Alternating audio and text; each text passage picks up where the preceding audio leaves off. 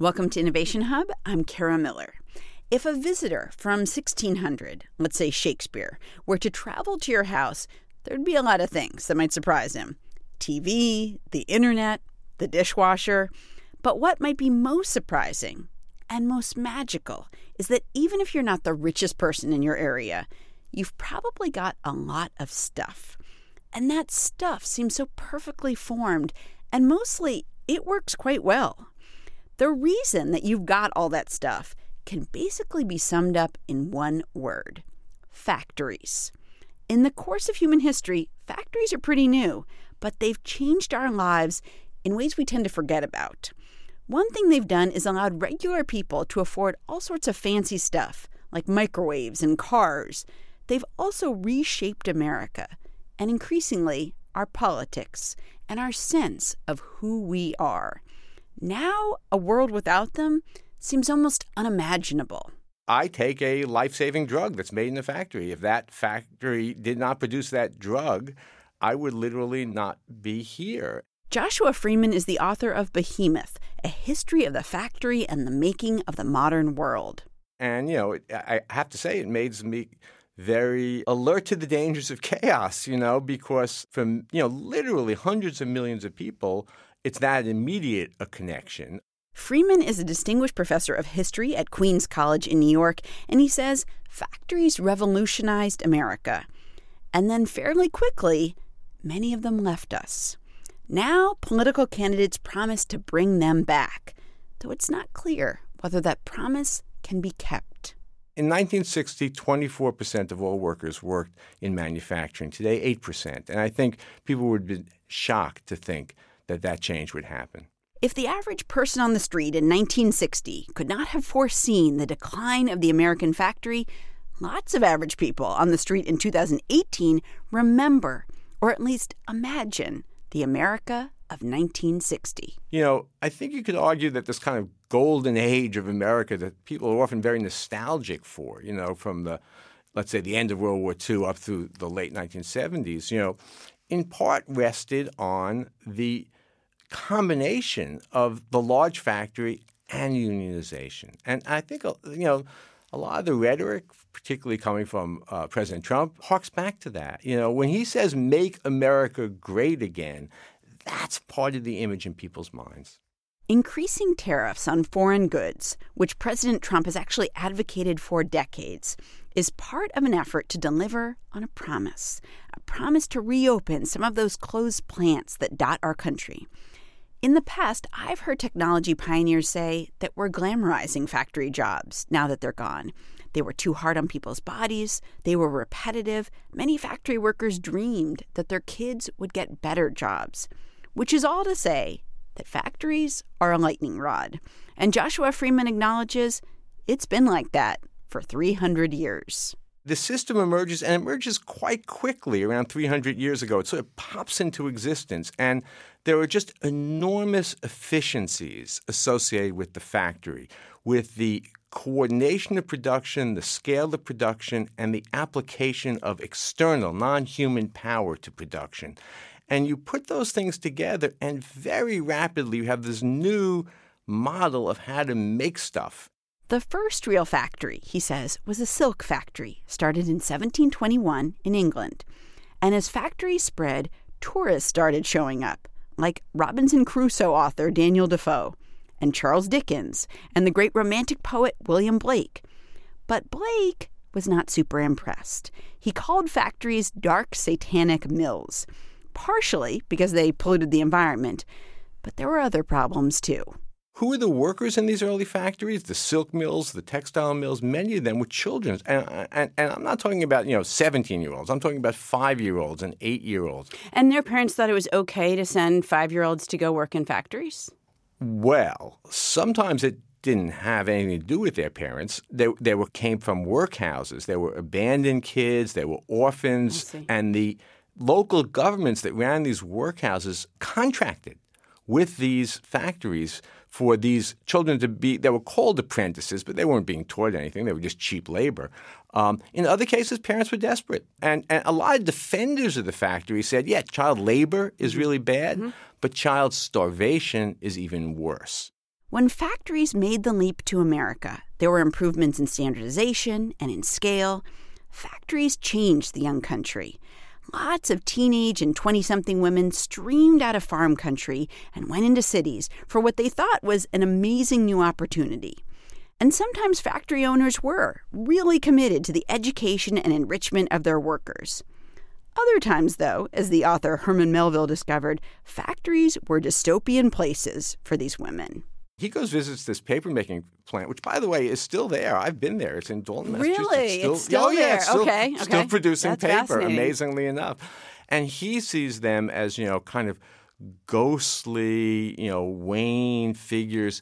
And, Right. He talks about how they're the extension of the machine. The machine controls them, Right. not they controlling the machine. And he sees it, again, similar to Blake, as almost devilish, satanic, a kind of underworld. Pretty soon, factories were not the destination of choice for young American women. And by the mid-1800s, the massive buildings that powered America's economy turned to another source of cheap labor, immigrants, particularly Irish immigrants. Joshua Freeman says the country built by our founding fathers, this rural, agrarian place, it had been supplanted by a new vision. The great example I use in the book is the 1876 Centennial Exhibition. This was like a kind of huge World's Fair type deal in Philadelphia to celebrate 100 years of the United States. And what's the centerpiece of it? A giant steam engine. It's not the documents, or it's not, George Washington's, wooden teeth. It's a steam engine, right? It's a redefinition. And, President Grant comes and he flips the switch and the steam engine starts and powers all this, factory equipment that's there. So the country comes to embrace this as the basis of its national greatness. But that's not right away. That's a debate. How quickly did cities like Pittsburgh or Lowell, Massachusetts, or later on Detroit, how quickly did they start to think about their environment and the things, like in order to make things in factories, very often you have byproducts, waste products, things you then need to get rid of. How quickly did they realize, maybe our water supply isn't as great as it used to be, or maybe our air quality isn't so great? How quickly did that happen? Usually not quickly at all. Okay, And in fact, smoke was often seen as a sign of prosperity. Yeah. If there's smoke coming out, we're doing well. In the Right, case right. of Pittsburgh, it's not till the 1940s, a century later, that you begin to deal with that issue. I mean, there were the rare voices. Ralph Waldo Emerson was critical of Lowell, Massachusetts, because they actually bought up land to get more water into the river that powered those mills. And, he thought this was kind of this arrogant imposition on nature. But he was a rare voice. There was a kind of sense that there was infinite resources and there's a kind of Promethean impulse behind this. We are the masters of all of this. And, the idea of messing up the environment was really not something that people pay attention to until extremely recently. And, of course, we're living with the consequences. Another environmental question, but a very different kind. The 1800s, we're talking about late 1700s, 1800s is this time of huge factories, huge proliferation of factories. They're changing the world. It was also a time of major colonial powers. And I wonder how much, on the way into factories, right, you need raw ingredients. And I wonder how much factories drove, let's say, foreign policy, because, there's a need to get the raw ingredients. Absolutely. I think you're onto something extraordinarily important, particularly in the case of England and Europe, more than the case of the U.S. You can't grow cotton in Europe. It's just not suited, the temperature and the environment. So to create a textile industry, you had to create sources of raw materials, and that often required using diplomatic, economic, and even military force to impose plantation regimes to grow this cotton. Look, this was one of the great reasons for the spread of American slavery, which was to grow more cotton for primarily English textile mills, which 90% of their cotton was coming from the Americas by, the 1820s, 1830s. So there's a huge amount of global transformation and, frankly, global misery that's created in the process of supplying these factories with raw materials.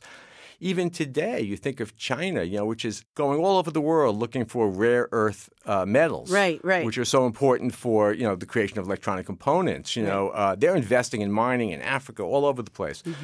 So it's not traditional colonialism, but it has a lot of echoes of that system. Right. But why are they doing that? Raw ingredients. Like if you need to make cell phones, you're going to need different metals to do that. That's right. Right. You talk about a major figure of the 20th century, probably the major figure that if anybody had to think about the factory in America, this is the guy they'd think of, Henry Ford. Obviously, he didn't invent factories. They'd been going strong for quite a while before he came on the scene. How did Henry Ford and how he kind of, in some sense, remade the Midwest, how did that change America? How did that change the factory? What did he do differently? Well, Ford's great innovation, we describe in shorthand as the assembly line. And, the idea here is that instead of having workers working individually and then sort of moving products from one workstation to another, the workers stand still and the materials go past the workers who do very limited operations on it as it's in front of them, and it goes on to the next person, and you build a product that way. And this required extreme standardization of parts so that, a crankshaft would fit into any engine block. And we take this for granted, but this was an extraordinarily difficult challenge. So this a highly concentrated, highly integrated, enormously efficient system. And he's a proselytizer of it. Today you can't get into most factories. People don't want you. Ford welcomed journalists. He welcomed his rivals. He welcomed, he was very proud of it. Okay. Oh, yeah, absolutely.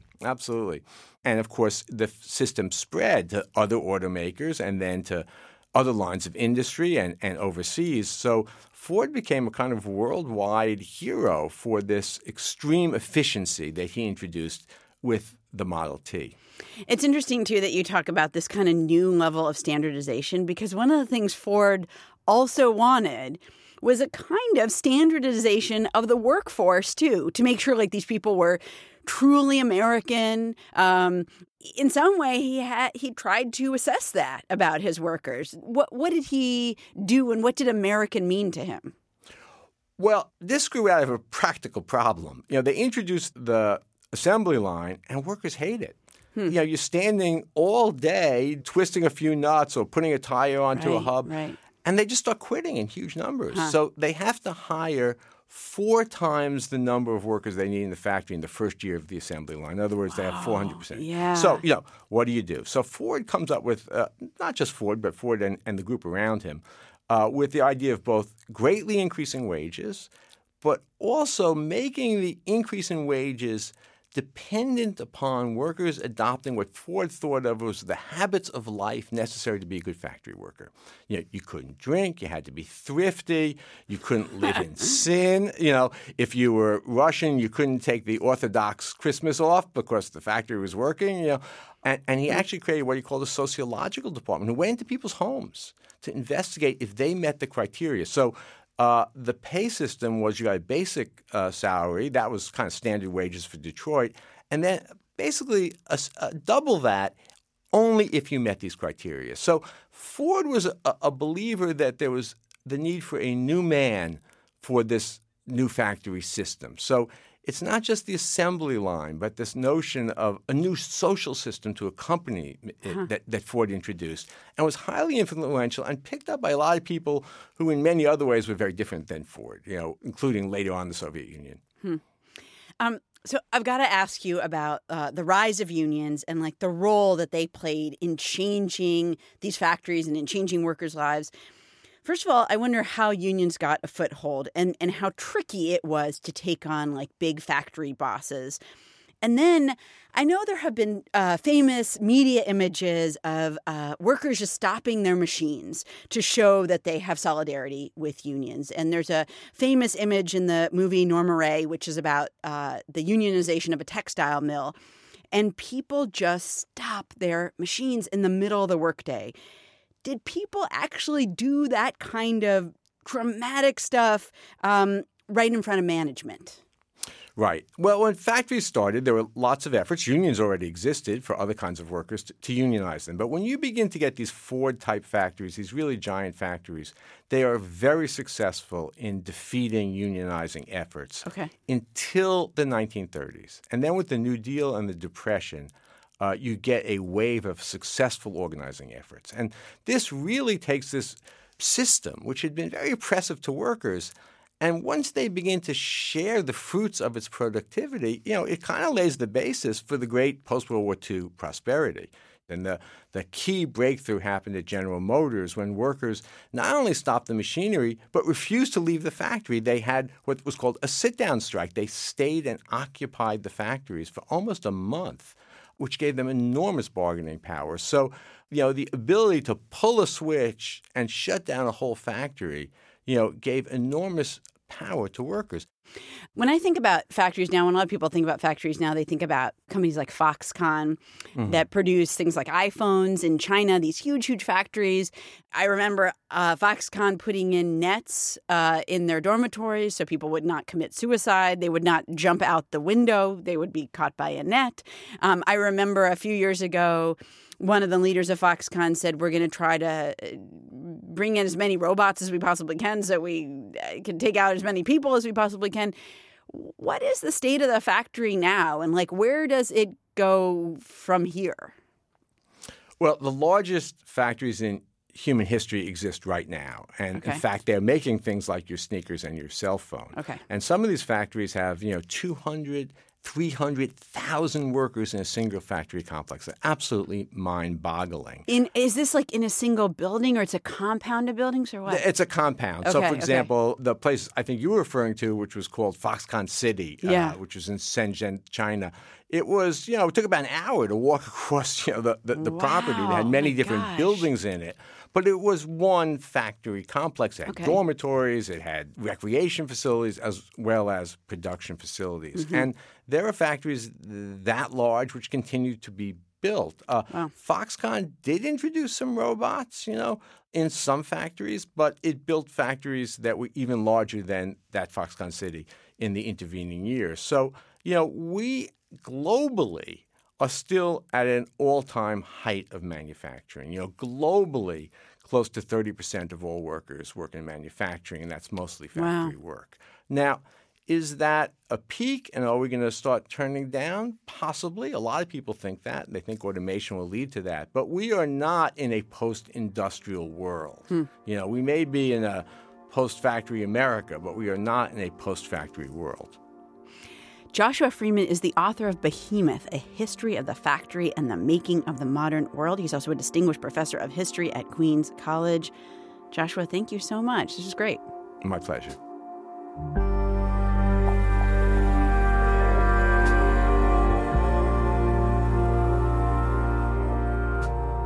If you're wondering what Henry Ford's factory actually looked like, we've got a link to a photo essay that'll take you inside the first Ford factory.